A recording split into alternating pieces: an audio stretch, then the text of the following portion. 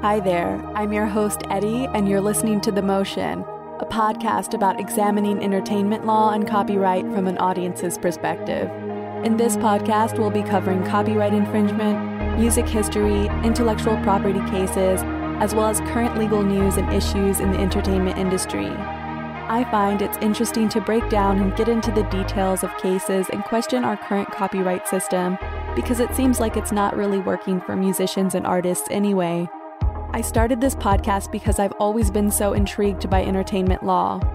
In the music and entertainment industry, the outcomes of trials and settlements can affect the laws and standards that are already in place, and that could change the future of music and film for audiences and artists alike.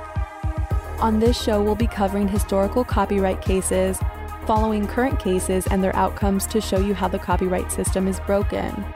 We'll also get into definitions of legal terms, delving into details of record deals, and examining streaming services like Spotify. I want this podcast to be a place to learn about these cases and subjects from an audience and creator's point of view. I want to take a deep dive into entertainment law. As much as I can, I'm not an attorney, but I'll do my best, and uncover the details of these cases and laws in this industry and how they affect us. Let's go behind the scenes a bit and see if we can make sense of it all. Let me tell you a story about copyright. Hey guys, just wanted to say thank you for joining us on our first season of The Motion. We've really enjoyed bringing these stories about copyright and entertainment law to you. Get in touch with us and let us know what you'd like to hear covered in Season 2. Also, if you're listening to this on Apple Podcasts, you can really help us out by leaving a 5-star rating and review. Subscribe to the show if you haven't already. That way you can stay up to date with the bonus episodes we'll be releasing in between seasons, and you can get notified when Season 2 drops. If you know someone who might be interested in the show, share our podcast with them and tell your friends. To everyone who has listened and reviewed the show this season, thank you so much. Y'all are amazing, and I can't wait to bring you more episodes. Now let's get into the show. Enjoy our final episode of Season 1 of The Motion. Since starting this show, I've often talked about wanting to cover how much money songwriters and musicians make from streaming platforms. As streaming gets more popular, I've seen a lot of artists calling out Spotify for not paying them livable royalties or tweeting about how much of a joke their royalty checks are. Before streaming, artists and musicians traditionally made money from radio airplay and, of course, selling music, MP3s, CDs, vinyl, merch, and touring. In the past few years, the rise of streaming is said to have revived a music industry that was on the decline, and especially now during COVID-19, musicians can't tour, streaming music is everything. Ever since digital downloads and streaming have become more prevalent, things have changed in the music industry a bit. Radio play definitely still exists, but it's nowhere near as popular as music streaming platforms. Personally, streaming makes it so much easier to listen and find independent artists that aren't currently in the mainstream charts. You can discover new bands, keep up with releases, and make as many playlists as you want. And you can do this all for free or pay for a subscription if you don't want to hear those annoying ads. So, all this is great for the listeners, but what about the artists? For as well as streaming services are said to have been doing lately with increases over 12% of revenue by the years, I have to ask, is this benefiting the artist as much as the service? Does streaming pay artists well? Are streaming royalties enough for artists to live on or consistently make money from? After researching this topic, I'd say no, absolutely not. Each individual stream that you're listening to from some of your favorite artists' albums or singles is only earning them fractions of a penny per stream. Even after thousands, then hundreds of thousands, and millions of streams, these royalties still don't add up to very much. Even our girl, Taylor Swift, who we talked about in episode 7, is well known for being vocal about removing her entire catalog from Spotify back in 2014. She has criticized the so-called freemium model used by Spotify and Apple Music. She said it encourages its users not to pay for music. She also explained that music is art, and art is important and rare. Important, rare things are valuable, and valuable things should be paid for. Swift did re-add her music a few years later in 2017, but as we know, a condition in her new record deal stipulates that any sale of her label's shares in Spotify will result in a distribution of money to all their artists, which is non-recoupable. That means artists will receive money from the shares sold, even if they still owe the label money from unrecovered advances. Also, streaming royalties and platforms are making royalty payouts and licensing more complex than they really should be. I mean, the copyright laws that are in place today were never written with streaming services in mind. So at best, we are working with a very antiquated system. An article I read on the American Bar Association's website sums it up perfectly, saying, "Current U.S. copyright law was not written to address the myriad licensing issues involved with on-demand digital music services. Much of the tension and difficulty exists within these services due to the complex licensing system for compositions and sound recordings in the digital realm, and the disparate treatment these works receive under the law. As with most discussions involving music copyright law, here it is likewise crucial to remember that two distinct copyrights exist in every recorded piece of music, one for the actual sound recording and another for the underlying composition. The methods by which digital streaming services obtain the rights to perform and make copies of the sound recordings and compositions require different negotiations and licensing processes. Unless you're already a wildly popular artist, you probably won't be seeing much return from your streams on Spotify. And if you are, it's still not very much. For example, we've all heard Mariah Carey's ubiquitous Christmas single, All I Want for Christmas Is You. Well, in 2018, Carey's hit was said to have broken a single-day streaming record for Spotify, clocking in at 11 million streams on Christmas Eve. That's an incredible amount of plays. Well, for those streams, it's reported to have only earned Carey and her co-writer $92,000. $92,000 is not a small amount by any means, but if you divide it by 2, it's $46,000 each. Compared to how much she would have earned for 11 million physical CD sales of the song, I estimate at about 9 cents a song that would be roughly $990,000 split 2 ways. For each writer, about $496,000 makes more sense. Right now, you can search and scroll through many YouTube videos of artists and creators explaining how much they made for 500,000 streams or 1 million streams of their music on Spotify, and it isn't much. As an example, let's say you're an independent artist who composes electronic music. Over about a year, you've acquired exactly 1 million streams of your music on Spotify. Based on a low estimate of what Spotify is said to pay per stream, let's use 0.004 cents per stream for this example. For 1 million streams, you've been paid 0.004 cents per stream, and you've earned about $4,000 in 1 year. If you have a publisher, someone who distributes your music, most likely they'll get a percentage of your streaming royalties as well. Let's say they'll receive 10%. That's $400 you've paid your publisher, so after that you've earned $3,600. Another part of this formula is mechanical rights. If you compose the music completely by yourself, you will also receive a portion of those royalties as well. For the sake of the example, mechanical royalties will earn you another $300 in addition to the royalties you've already earned. Your total payout over a year for 1 million streams is about $3,900. That sounds pretty great, right?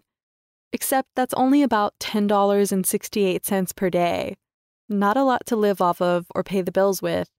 And for all the time and energy an artist puts into creating, writing, recording, and mixing that music, it seems a little on the low end, doesn't it? Again, this example is based on an independent artist.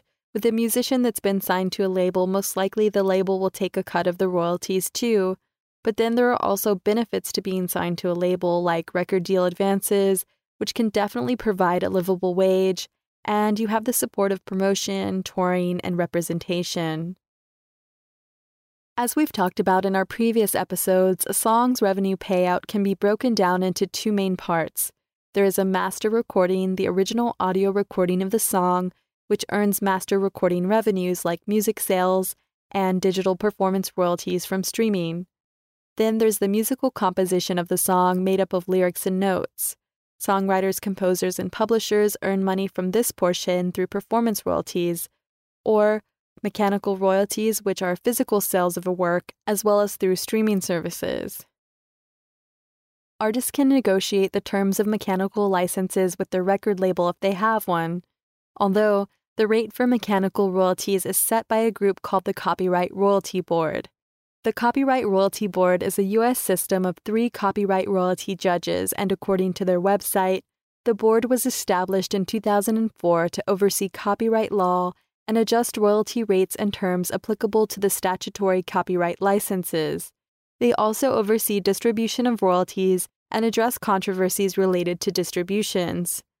These judges are appointed by the Librarian of Congress to serve staggered 6-year terms and can be reappointed. So the judges have agreed on these rates for now. The current statutory mechanical royalty rate for physical recordings and permanent digital downloads is 9.1 cents for recordings of a song 5 minutes or less, and 1.75 cents per minute for songs over 5 minutes. The interactive or digital streaming rate varies. Currently, streaming platforms have a mechanical rate that varies in the range of 4% to 6.75% of revenue. There's no set-in-stone pay-per-stream rate, so if a royalty is generated via stream on Spotify, the rate will differ based on whether it came from a premium or ad-based subscription. Or on Apple Music, the streaming rate will depend on which plan the user streams it from, like a family plan, individual plan, or even a student plan. YouTube's free version is apparently one of the lowest paying platforms at 0.00069 cents per views or streams versus YouTube Red, which is without ads. Red pays a little bit more at 0.008 cents. There are a few other factors that can affect how much money one stream is worth in royalties, such as the listener's country and location, and also pricing and currency in different regions. Unless you're an independent artist, record companies are really the ones who can determine how much an artist receives from streaming. They determine the profit margin that the musicians will directly receive. If you think about it, there are independent solo artists out there who write and record their own music and would get the majority of their streaming royalties. But what about 4-piece bands or more, who have decided to split their royalties evenly? After splitting all that revenue, you end up with less money. Artists signed to record labels also have to split the earnings between the label, producers, and songwriters, which means splitting fractions of pennies between many parties. It doesn't amount to much at all. So what you're probably wondering is how much these streaming services pay per stream. As we know, these rates can and do fluctuate. Recently, Digital Music News and Ditto Music put out some great articles which detailed what each of the most popular streaming services pay. The rate that is paid for each stream by company is estimated to be as follows. Napster, 0.019 cents per stream. Tidal, 0.02 cents per stream. Apple Music, 0.0078 cents per stream. Google Play Music, 0.0067 cents per stream. Deezer, 0.0064 cents per stream.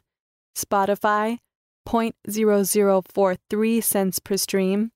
Amazon, 0.0040 cents per stream.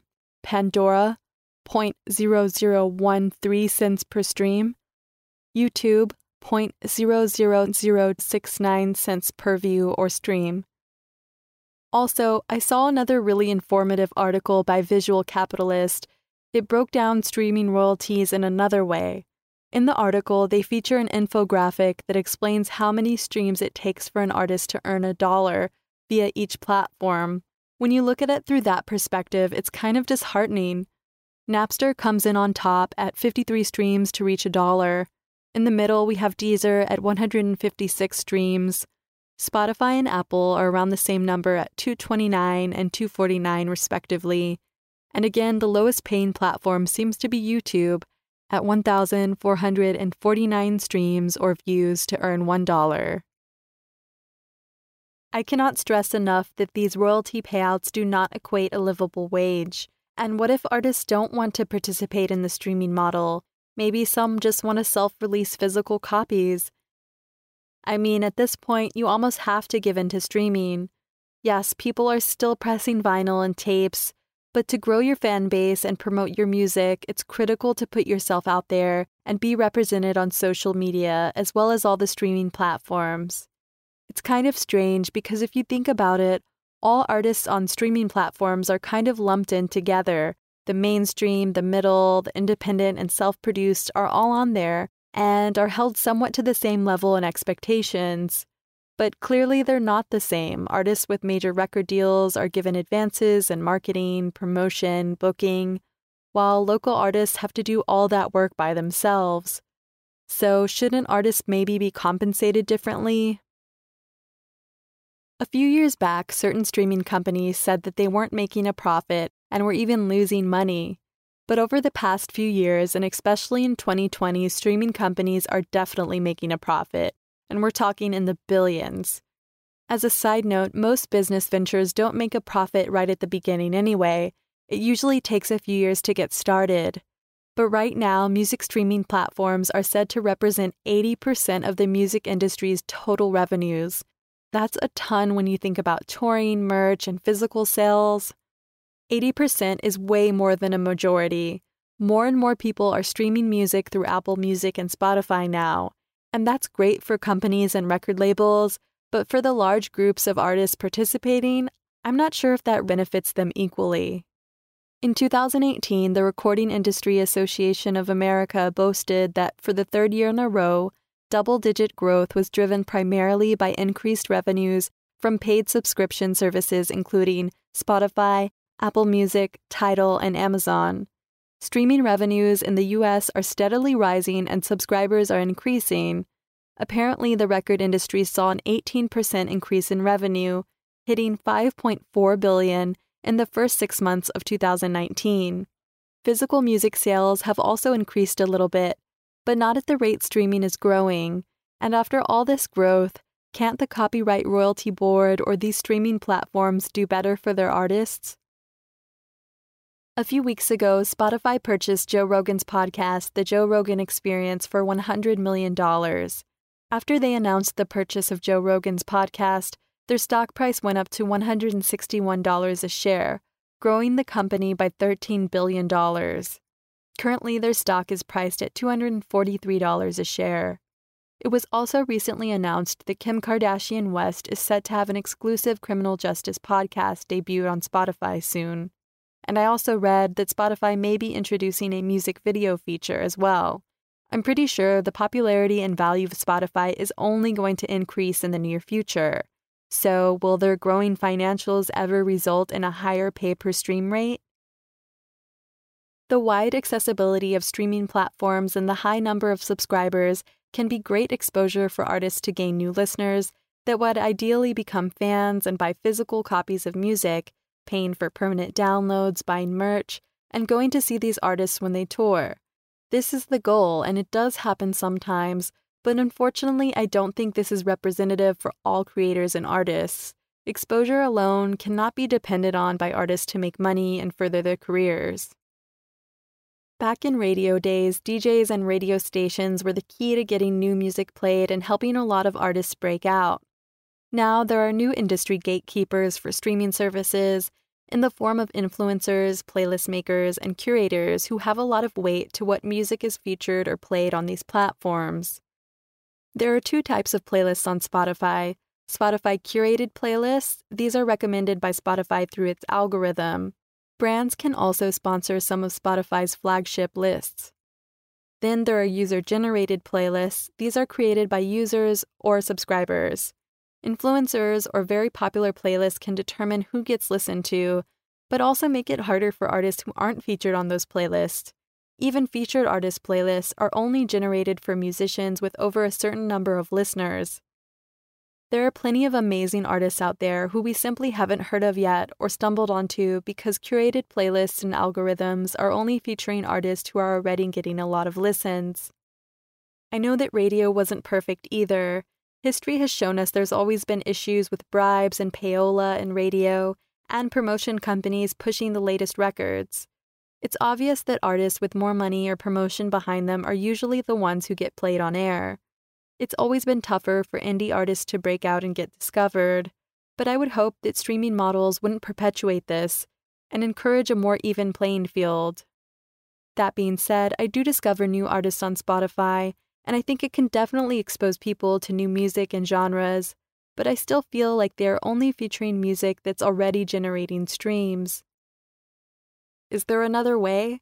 I mean, it seems like streaming is only growing and we aren't going backwards. Models like Patreon have been successful for drawing in revenue from listeners via a monthly subscription to exclusive content, but Patreon seems to only be successful for an artist or creator with a sizable fan base already. A type of subscription service model could be good for individual artists or record labels of various sizes. It seems like Bandcamp may be the closest possible option for artists getting a fairer payout. Bandcamp is a platform where artists can directly upload their music, and they allow artists to set their own price for their music. On Bandcamp, you can stream and buy music, and it's free for an artist to set up their account. Bandcamp earns their revenue by taking a 15% cut of digital sales and 10% of merch sales. There is also a Bandcamp Pro option, which is a premium tier for artists, and Bandcamp for labels, which you can access for a monthly fee. Fans can follow their favorite artists and discover new music, and follow the labels they love to keep updated with their new releases. Unfortunately, Bandcamp isn't making as much money and doesn't have as many users as Spotify or Apple Music yet. Something that sets Bandcamp apart for me, though, is that they seem to be very philanthropic and genuinely care about their artists and listeners. During recent events, they have decided to use their platform in a way to help artists and organizations. Due to the onset of COVID-19, they decided to waive all of their fees for artists and have 100% of sales go directly to artists. They started this in March and have continued waiving all fees on the first Friday of each month. The support of this initiative was tremendous, and the website generated over $4 million of sales during that first day in March. So the next one will take place on July 3rd. Also on June 19th, they donated 100% of their revenue to the NAACP Legal Defense Fund. I'm hoping Bandcamp can expand into a much larger platform and presence in streaming while maintaining their values, or a solution to the royalty problem can kind of piggyback off of or take ideas from what Bandcamp is doing and grow from there. With streaming services like Spotify and their 248 million monthly active users and 113 million subscribers, I would think that they have the money to pay and the power to make changes in this industry that benefits artists more. Our lives would all be lacking if we didn't have access to music, entertainment, and art. Music is such a special thing that connects all of us, and I think artists deserve better than what they're being paid right now through streaming. The way streaming platforms work and how much they currently pay is not enough, especially during these times. Artists and creators need a livable wage now more than ever. It's easy for us to forget how unfair this system is as we passively listen to music on our apps and see mainstream artists as successful. We must remember what's working for them probably isn't working for smaller or lesser-known artists. The royalty system, mechanical and performance copyrights may not be a workable long-term solution for artists. We need to find or invent a new way for this to work and artists to get paid fairly. Artists must be compensated for the work that goes into the music that entertains us. We owe that to them as their listeners. I'm hoping that the Copyright Board, record labels, and streaming platforms realize that the support needs to go further. Until things change for the better, do your best to support the artists you listen to and love. Buy their music and merch directly from them. Support local record stores and independent record labels.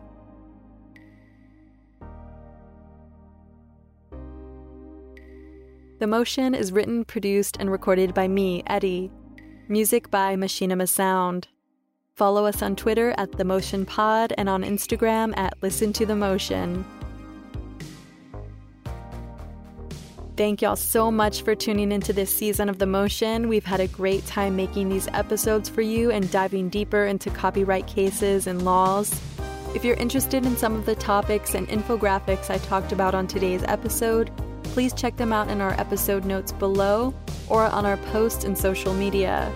Share this show with your friends who love music, history, and law, and you can help us out by leaving a rating and review if you listen to the show on Apple Podcasts. It helps us get on the charts and other people discover the show. Next season on The Motion, we'll be covering the infamous Marvin Gaye versus Robin Thicke and Pharrell case, Rolling Stones versus The Verve, Lizzo, current entertainment news, film intellectual property, and lots more. In the meantime, subscribe to us to keep up with our upcoming bonus episodes in between seasons, and tell us what you think should be covered in Season 2. Send us an email at themotionpod@gmail.com. In the meantime, again, stay tuned for bonus and mini episodes in between our seasons. Your comments, reviews, and ongoing support has been incredible. I'm really excited to bring you Season 2 in the fall of this year. Thanks so much for listening to The Motion. Stay safe, and we'll see you soon.